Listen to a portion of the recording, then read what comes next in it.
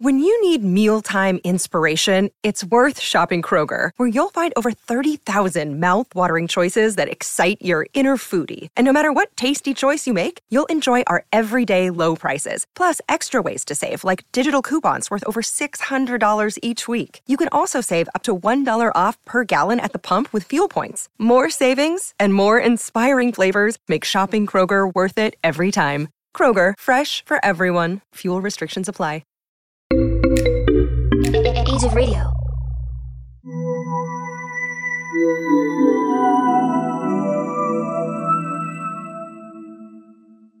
Hello there, folks, and thank you for listening to the show. I'm Joanna. I'm Nate, and this is Stranger Than. It's been some time since we've put out an episode. It's been a hell of a 2022 so far. Oh my gosh. Just kind of started off with a bang, or rather with the plague. I mean, Yeah.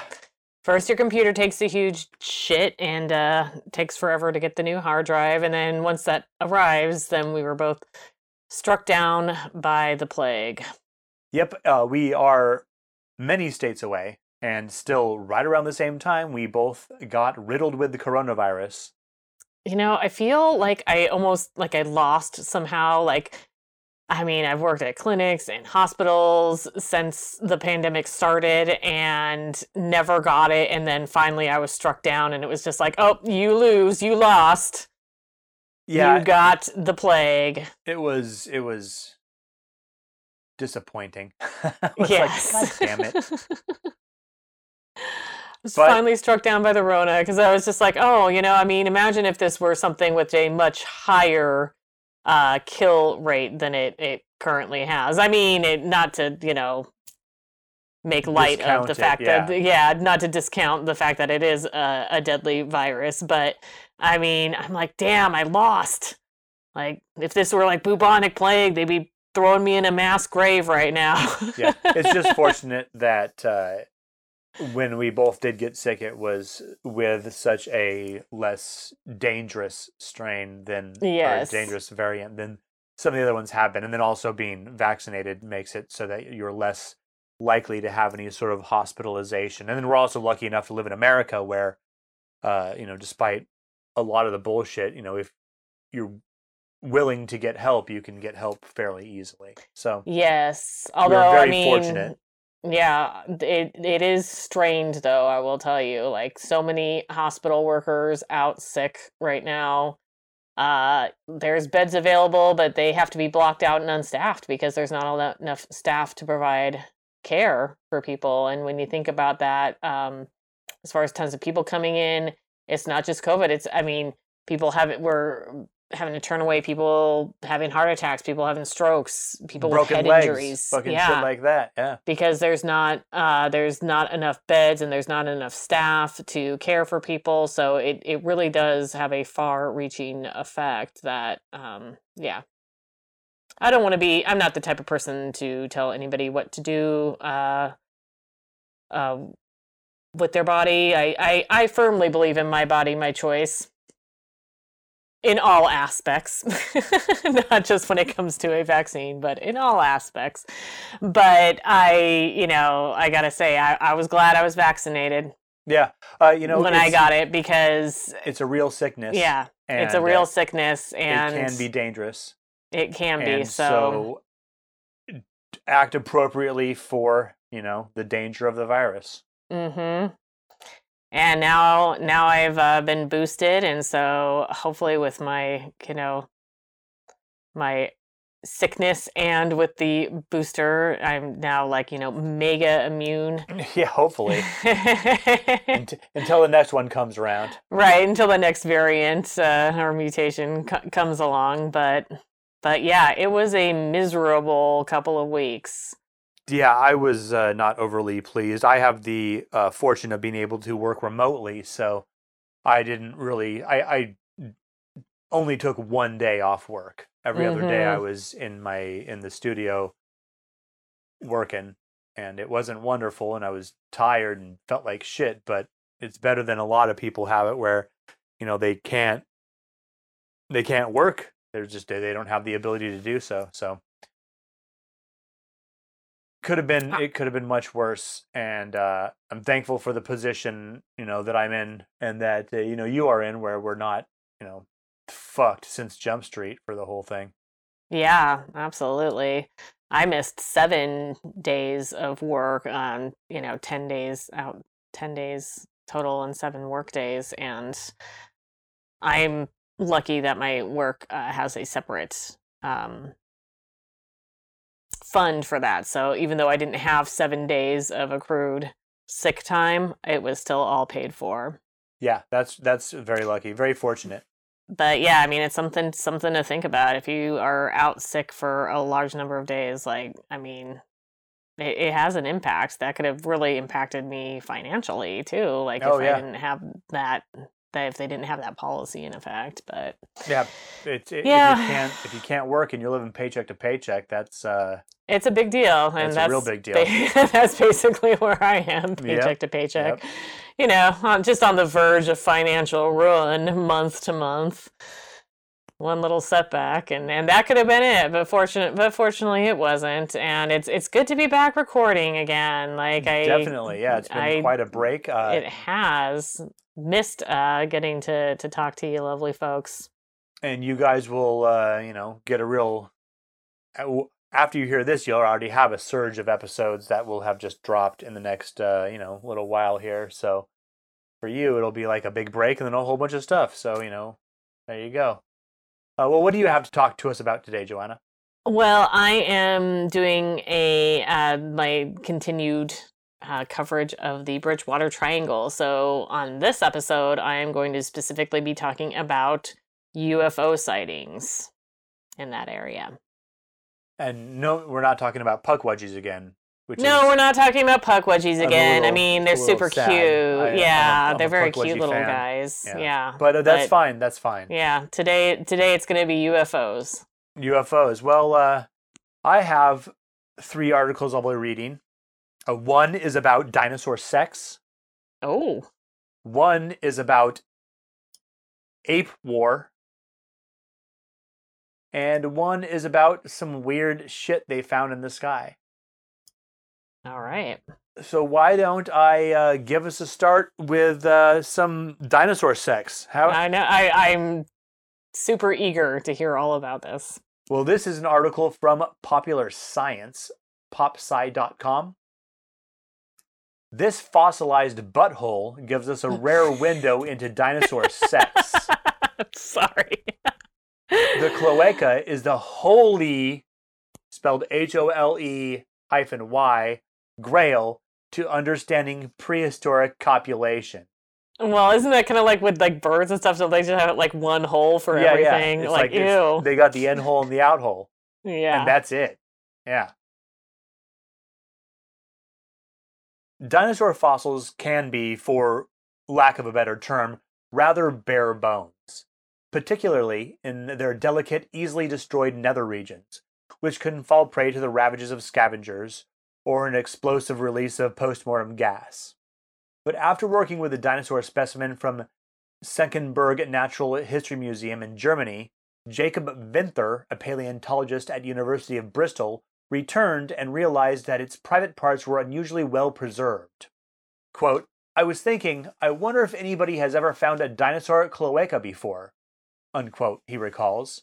A cloaca, for those who aren't familiar, is an opening common to non-mammalian and a few mammalian vertebrates that operates as a sort of one-size-fits-all funnel for sex, pooping, urination, and reproduction.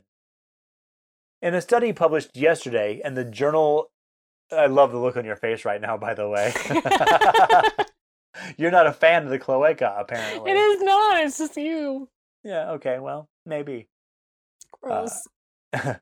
In a study published yesterday in the journal Current Biology, Vinther and his colleagues, paleoartist Robert Nichols and University of Massachusetts Amherst biologist Diane A. Kelly, were able to three-dimensionally reconstruct and describe what Vinther says is the only non-avian dinosaur cloaca known to be preserved. Though it's described this way, a cloaca is more than just a butthole, says Vinther. It's this quote, It's the Swiss Army knife of back ends, unquote. Oh, God. He's so excited about it. I love it. I love his enthusiasm. Hey, man. Who doesn't want a Swiss Army ass? For help with their description, Vinther says, the study authors looked to the wide-ranging cloaca of land-dwelling vertebrates. Some, such as those belonging to turtles, look like a wizened, puckered grin. God. The cloaca of birds, our present-day dinosaurs, look kind of like a cyst that needs to be popped. Oh, yum. Vinther explains. While the cloaca of a crocodile are covered in distinct scales, forming a sort of raised lobe with a slit in the middle. Ew. The dinosaur owner of this particular cloaca is an approximately 120 million year old Psittacosaurus, hailing from what is now the Liaoning province in northeastern China. About the size of a Labrador, the Psittacosaurus was surprisingly cute for a dinosaur, Vinther says, with scaly skin and horns on either side of its flat, ET-like face. The dinosaur's cloaca appeared to have a distinct color, which could have been used to signal for mates, as is sometimes the case for birds. Ew. It has a set of lips that join in a V shape around a bean-like dorsal lobe, and contains what appears to be coprolite, also known as fossilized poop. Although the animal did not necessarily experience a dramatic mid-bowel movement death, Vinther says it could have emerged afterwards. Nice. There are some similarities to the crocodile cloaca, co-author Diane Kelly, an expert in the evolution of copulary systems, told the New York Times, and the study suggests that, like the crocodile, this dinosaur cloaca may have housed glands responsible for spewing out mate-attracting scents. Quote, the shape and color of the tissue that's preserved suggests that these animals may have used both odor and visual signals to interact with other members of their species, unquote, Kelly said in an email. We're only talking about one set of fossilized dinosaur privates, which limits the scope of any mate signaling takeaways, the study explains. But, though Vinther notes that the revelations aren't going to cure cancer or prevent totalitarian people from entering the political system, they do add a little piece of the puzzle of what life used to look like, which helps us understand why the living world looks the way it does today. Perhaps, Vinther says, there was a glorious past where dinosaurs were strutting around and showing their cloacas off. One can only hope. I think it's really interesting how this there's actually a field where where you can be an expert in the evolution of copulary. Yeah. What couplings or whatever. Copulary systems. It's copulary basically systems. Like junk evolution. Like the evolution of copulary systems. The evolution of crotches. It's wild. It's amazing. I'm sorry that it took me so long to find it. This particular article came out almost exactly a year ago. It was on January 20th of 2021. Wow. Well, I feel like I learned more than I wanted to know about dinosaur holes or the hole. I've never said the word cloaca so many times in my entire life. It's just a gross word, too. I don't know. I don't like it, and I don't like what it represents. Yeah, I'm going to talk about a moist cloaca, Oh, God damn it. Yeah, that's what you get. Fucking ass. Jeez. Well, how about you tell us something about your little Bridgewater Triangle there? Yes, this is all about UFOs. No cloacas involved. But they might actually probe a hole. Oh, so, perhaps not a cloaca unless they, snag a bird, but... Or maybe the aliens themselves are sporting some cloacas. Maybe. One can only hope. Well, as I touched on briefly in the last episode, the Bridgewater Triangle is an area of southeastern Massachusetts where just all sorts of crazy shit goes on. Cryptids, like ghosts. the Pukwudgie. the Pukwudgies, yeah, those cute little cryptids. There's also been Bigfoot sightings and giant birds, pterodactyls. Maybe with a cloaca. Probably with a cloaca, yeah. I mean, probably with a great big cloaca. I hope it's a nice looking one and not all. I hope the coloring is nice. Yeah, because some of those cloaca sound pretty buckled, and I mean, no one wants a buckled cloaca. Like the cyst that it looks like it needs to be popped. Like, that's disgusting. That's absolutely disgusting. I think it's just so gross that it's just like poop out of the same hole you're supposed to like do everything else with. Yeah. Well, like the poop should have a separate hole.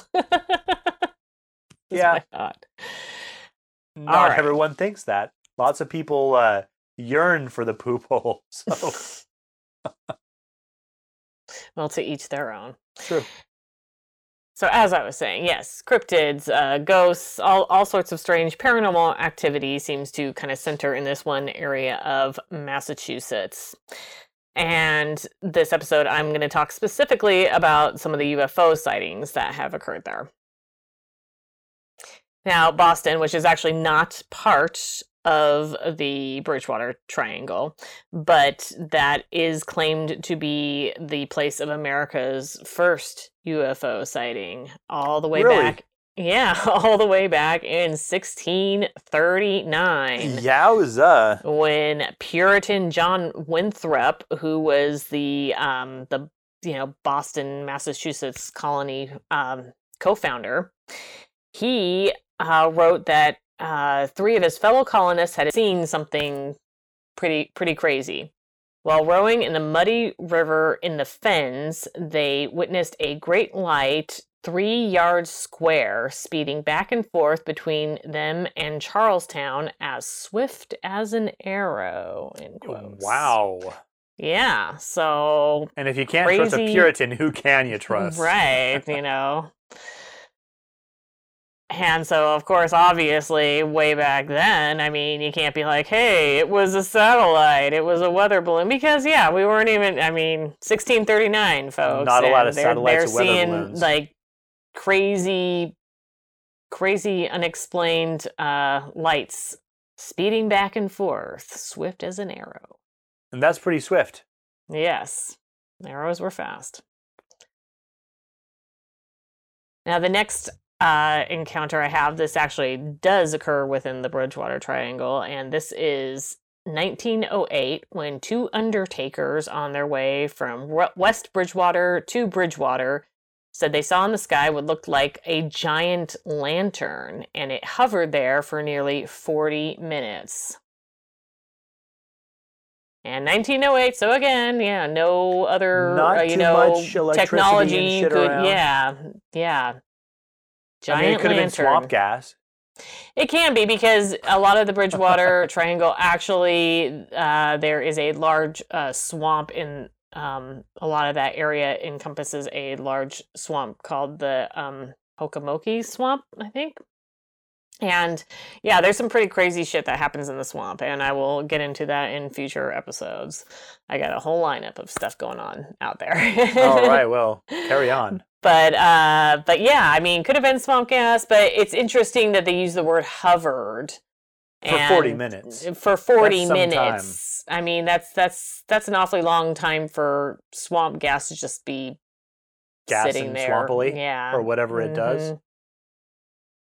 I don't think I've actually seen what swamp gas looks like. But, no, I've just heard the stories about how UFOs are comprised mainly of swamp gas. Yeah. That's one thing people come up with a lot. Like, must have been swamp gas. Yeah. I don't know what swamp gas looks like or whatever, but apparently it can be mistaken for UFOs. But yeah, it does seem like that would be odd. Yeah, I'd say so. Yeah. Now, the next big documented occurrence would be in 1979. Now, there's this documentary called The Bridgewater Triangle, which I had not watched as of our last episode, but I did watch it in the meantime. Ah. And so I'm going to go ahead and just... So it was for free on YouTube? It was on Amazon Prime. which I subscribe to because, you know, Fire Stick and delivery and... Yeah. So, not exactly for free, but... Mostly. But something where I didn't have to do an extra subscription to something because it wasn't an extra. I've kind of drawn the line as far as those go. Jesus Christ. Yeah. There's way too many out there. So I'm going to kind of just go off the transcript of the documentary for this next segment. The spring of 1979 proved to be the most active period of documented UFO sightings in the history of the Bridgewater Triangle region. A number of news outlets and law enforcement agencies were flooded with reports of large, low-flying UFOs during that time. Former WHDH reporters Jerry Lopez and Steve Sprascia claimed to have witnessed what is arguably the most famous UFO sighting to occur within the Bridgewater Triangle. So, yeah, this guy, Steve Sprascia, and his co-worker at the time, Jerry Lopez, so they were radio hosts at the time, and they both saw this UFO. And so I'm going to go back and I'm going to quote, this is what Steve Sprascia had to say about his encounter. Jerry and I worked at WHDL radio and we were heading to the Raynham Dog Track and we got onto the 106. I noticed a really bright light over the tree line, and the light was coming closer and closer and getting bigger and bigger. And I remember saying to Jerry, "What is that over there?" So he pulled his vehicle over, and all of a sudden the stars blotted out in the shape of an arrow. As this thing passed overhead, ironically being a baseball fan, it looked like a baseball home plate, and there were a series of lights on it. So he had like kind of a wooden replica that he made from it, and it's like home plate, or like if you were like drawing a very basic house, you would draw like a rudimentary house with like a square with a triangle on the top. Yeah, square with the triangle on top. That's what it looked like. It was very, very wide, perhaps the width of 5 747s wing to wing. It looked like it had a cord or something hanging off of it, and sparks were coming off of it. I almost feel like I could throw a rock at the thing. It seemed that close to me. For me, what first attracted me was this, and at this moment he's pointing to, he put like a flashlight under his little like wooden replica. But there was a big light on the, underneath part of the spaceship. This light that kind of came into our field of vision. And as this thing passed overhead, it just kept coming and coming and coming and coming. And the light kept getting bigger and bigger. Now, Jerry is quoted has said of the object, "I'm an Air Force veteran. I've been in the Air Force for 4.5 years. I've been around a number of different planes. And I said to Steve, that's not one that is ours." And it just hovered there for a minute, looked like it was over a field. Next thing you know, it just took off. We continued off to the dog track, and most of the conversation that evening was, what did we see? Up to that point, I'd been 100% skeptic. I thought anybody who ever saw these things, they were either crazy or publicity hounds, or there was just something wrong with them in their head altogether. What I didn't realize at the time was that a lot more people had seen it.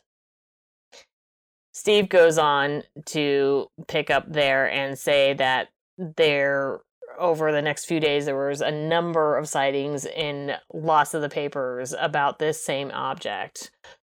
Another resident, Ron Baker, also told his story of seeing that same kind of house-shaped object over the skies in southeastern Massachusetts at around the same time that Steve and Jerry had their UFO experience. So pretty crazy. I mean, these guys were like two like reporters, and like, Jerry's an Air Force veteran, and so these are pretty credible people. Right, they're not just like, yeah, that's crazy. Yeah, and so, and the two of them were in the car, and then all of a sudden this thing is just like super low right over them with this big shining light, and it's just obviously not something that is anything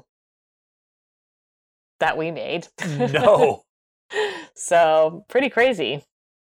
Now, in 1999, A resident named Courtney Cullen talked about what she feels was a UFO that she saw while she was at a cookout in Bridgewater near Lake Nippennicket. Nippennicket? Nippennicket. That's a hell of a name. And that is also in the Hockomock Swamp area. Those northeastern names are wild. Yeah, I know. And this is hilarious too. No, this is what she said about it. So, quote, "Suddenly there was this noise, wicked loud." Yeah, well, the wicked loud noise. A wicked loud noise. And next, there were these lights in the sky, no color, but just bright lights. They were descending fast, like coming straight at the house behind where we were at the cookout. And just as it seemed like the lights were going to crash into the house, they darted sideways at this unbelievable speed, and soon they just disappeared. What I also remembered is that soon after we saw the lights, more than one helicopter appeared in the sky in the area where the lights were, which that's pretty interesting. Yeah. Somebody was checking that shit out. Yes, exactly. That's my thoughts exactly. Now, in the Bridgewater Triangle documentary, there is a video from a Raynham resident, Derek Holt, that he took in March of 2011. He kept seeing crazy lights in the sky, and so he actually bought a camera and recorded it at 2 different locations, these lights. Now, the first one was above the Raynham dog track, which is where Steve Spraja and Jerry Lopez were heading to cover the dog races when they had their UFO encounter. So that's pretty crazy. And then the other one was taken at his friend's house in Raynham. Now, the video that is shown, it definitely shows this like round white orb, and then it has like 2 much smaller orbs like right next to it, like they're all kind of connected. And one seems like it's green, and the other one seems like it's red. And the camera is bouncing around a lot, so it's kind of hard to tell the movement, but it was definitely weird, like what he saw. Like, if I were seeing that, I would be thinking it's a goddamn UFO. It's a fucking alien spaceship. Yeah. Not something that looks very terrestrial. Yeah, it does not. Not at all. So it's pretty crazy, the video that he took, and that was in 2011. Right. There are sightings like all over. I looked on Reddit some. There's sightings. There's a lot of sightings and stuff about Bridgewater Triangle paranormal activity out there on Reddit. The most recent UFO-related post, though, is just from a month ago. December 2021. Oh, wow. And this Reddit user, Free to Speak Correctly, posted about a UFO encounter that he had. First, he posted like a picture of something he drew while he was like driving down Route 140, and that's near Taunton, and Taunton is within the Bridgewater Triangle area. And then he wrote this about the experience. I'm not a UFO person. This is the second time in a month I've seen something while driving on that road, that Route 140. For those that don't know, Route 140 is a fast highway, 65 to 80 miles an hour, depending on traffic, sometimes slow during peak hours. Sighting occurred around 4 p.m. while still light out. Weirdest thing is that it looked like a ball, but as I drove forward, it was like a fingernail or looked like the Chicago bean. Not quite sure what the Chicago bean looks like. But yeah, I'm not sure either. But yeah, he definitely saw something during the day in daylight while driving down that highway, that Route 140. That was just last month. Second time he'd seen it in a month. Oh, okay. Well, I mean, apparently it's a building that looks just like a bean. So like a kidney bean. Okay. So instead of looking like except the Chicago bean is silver. It's like shiny, like chrome. So, but it is shaped like a kidney bean. Okay. So something that looked kind of like the Chicago bean. Yeah, so shiny and bean shaped, apparently. Yep. Yeah, not completely round. When he came upon it, it was more bean or fingernail shaped. So interesting. Yeah, that is lots interesting. Of some pretty crazy UFO sightings. And that bridge, I wonder what makes that an area that they go to. I wonder if it's like Cardiff in Doctor Who, where the TARDIS goes there because it's got some special energy there that it needs to recharge on. So maybe it's the same way. Maybe there's some sort of like weird natural phenomena we're unaware of that occurs in some of these areas that are UFO hotspots, and the UFOs go there to do, because of its weird energy, and to get like fuel or whatever. Could be. There's definitely a weird energy going on in that area, and there's a couple of theories behind why that is, and I'm going to get into that in some future episodes. I want to talk about more about the Bridgewater Triangle. I know. I'm sorry. It's okay. There's just so much I want to be able to kind of touch on each part of it. Yeah, there you go. Oh, well then how about we move on to Ape War? All right. This is from discovermagazine.com. Why are chimpanzees and gorillas suddenly going to war? An interspecies primate war may be unfolding before our eyes. It's truly a wild time in the animal kingdom. Chimpanzees and gorillas have coexisted peacefully for many years. But in February of 2019, researchers were shocked to witness a vicious act of violence in Gabon's Luango National Park. The researchers from Osnabrück University and the Max Planck Institute for Evolutionary Anthropology in Germany were studying the behavior of the chimpanzees in the national park when they observed when more than 24 attacked 5 unprovoked western lowland gorillas, 1 silverback, 3 adult females, and an infant. I mean, I think they meant they attacked the 5 unprovokedly. They just attacked them, but it without any provocation. Yeah, it was just no reason. It was worded weird there. The near hour-long fight between the two groups cost the life of the infant gorilla, which was captured and beaten to death by the chimpanzees. Oh, dude, chimpanzees are mean like that.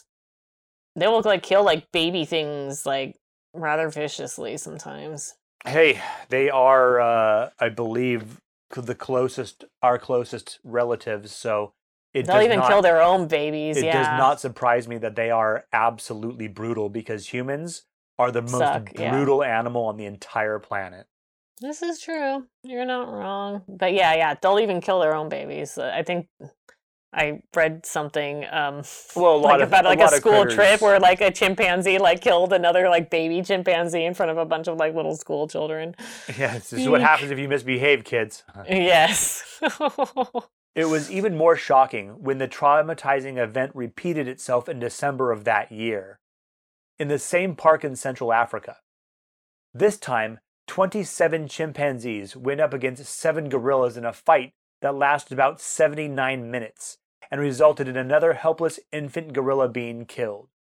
It's unclear whether the same chimpanzees were also involved in the first incident. Regardless, the question of what caused these ruthless attacks remains. To get to the bottom of it, let's take a look at the rich history and relationship of these two species. An interspecies relationship gone sour.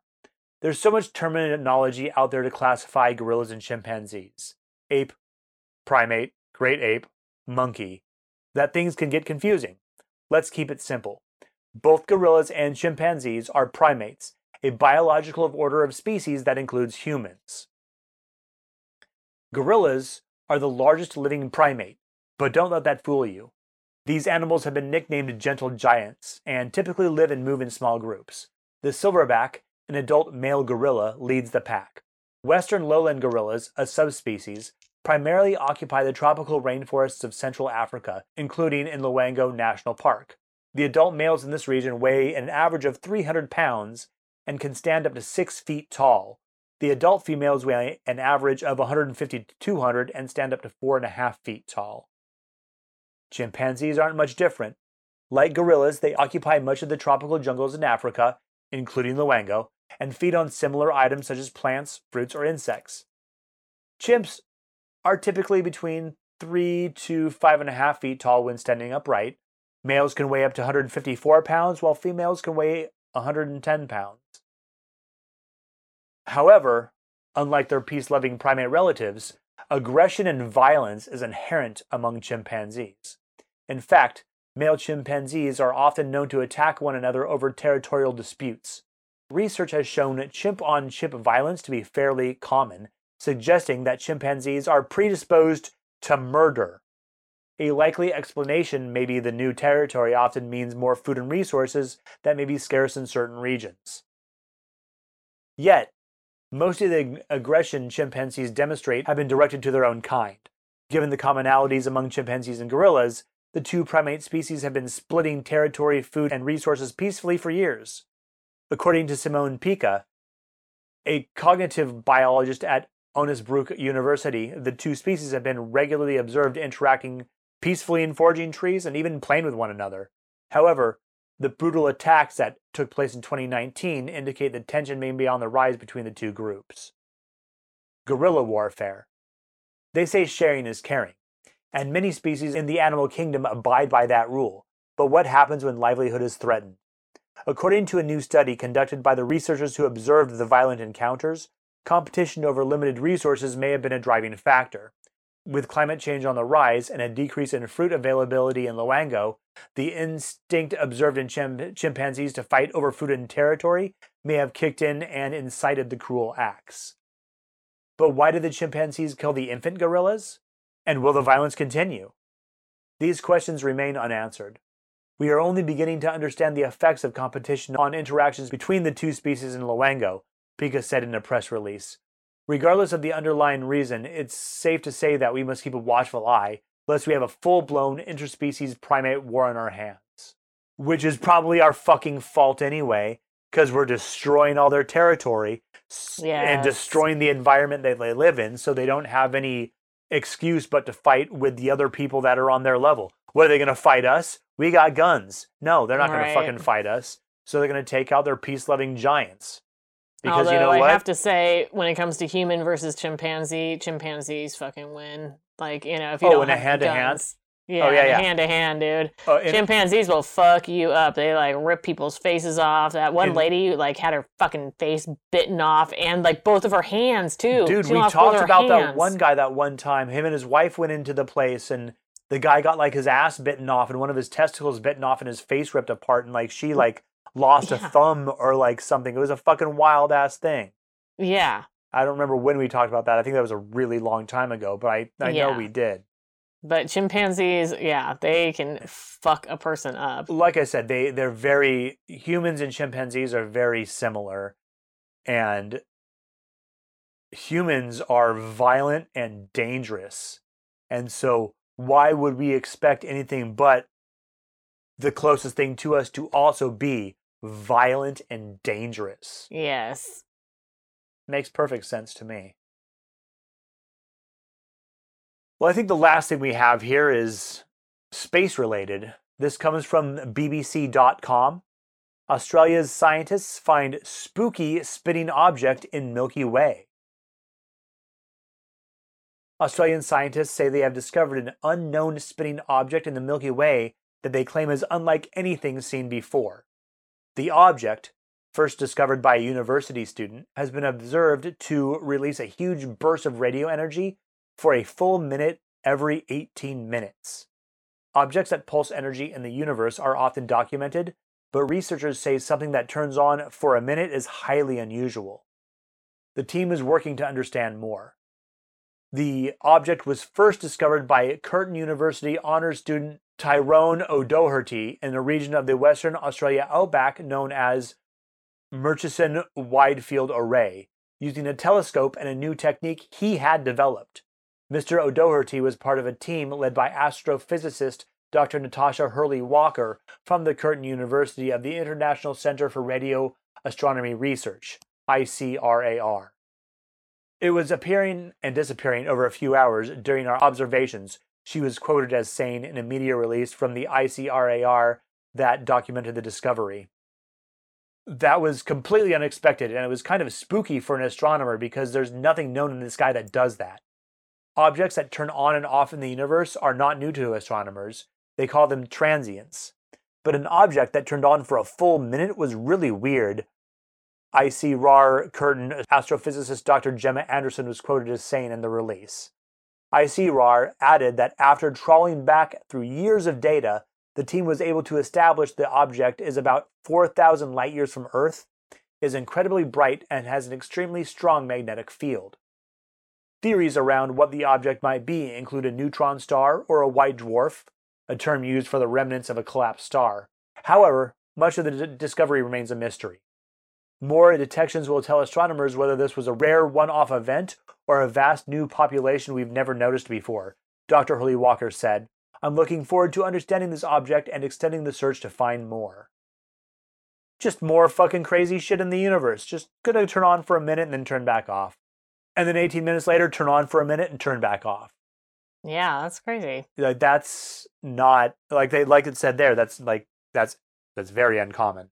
Yeah. Very rare. Like, that's fucking wild shit. So, hey, maybe it's Oumuamua, like, coming back and flashing some shit at us. Who knows? It could be. Who knows? Because that's really all we saw. I mean, that when we talked about that on that episode, that, the drawings of it are just basically like, that's what they think it is, but based on the, like, flashing, like the, light and lack of light and how long all the calculations that they made based off of that, that's what they think it looked like, but we don't know for sure, and who knows what was causing that shit out there. But nobody. I think based on like all the UFO sightings that have been, I mean, there's definitely something out there. There's this particular there's something thing else out there was reported on about 18 hours ago. That's crazy. So that's pretty recent. That's very recent. That would have been on January 26, 2022. Well, I guess it was in Australia, so it'd be today, but yesterday, because they're in the future. So it would have been Australia time, the 27th. At any rate, I think that's all we have for you today. It is. Real quick, my sources for my UFO sightings are reddit.com, www.bostonmagazine.com, www.wcvb.com, an article called Tales from the Swamp from archive.boston.com, and the 2013 documentary Bridgewater Triangle. Well, you can check us out at the social media sites we're at. We're Stranger Than Podcast or Stranger Than. Facebook, Instagram. We're really not very active on social media. We're kind of sorry, but also kind of not sorry.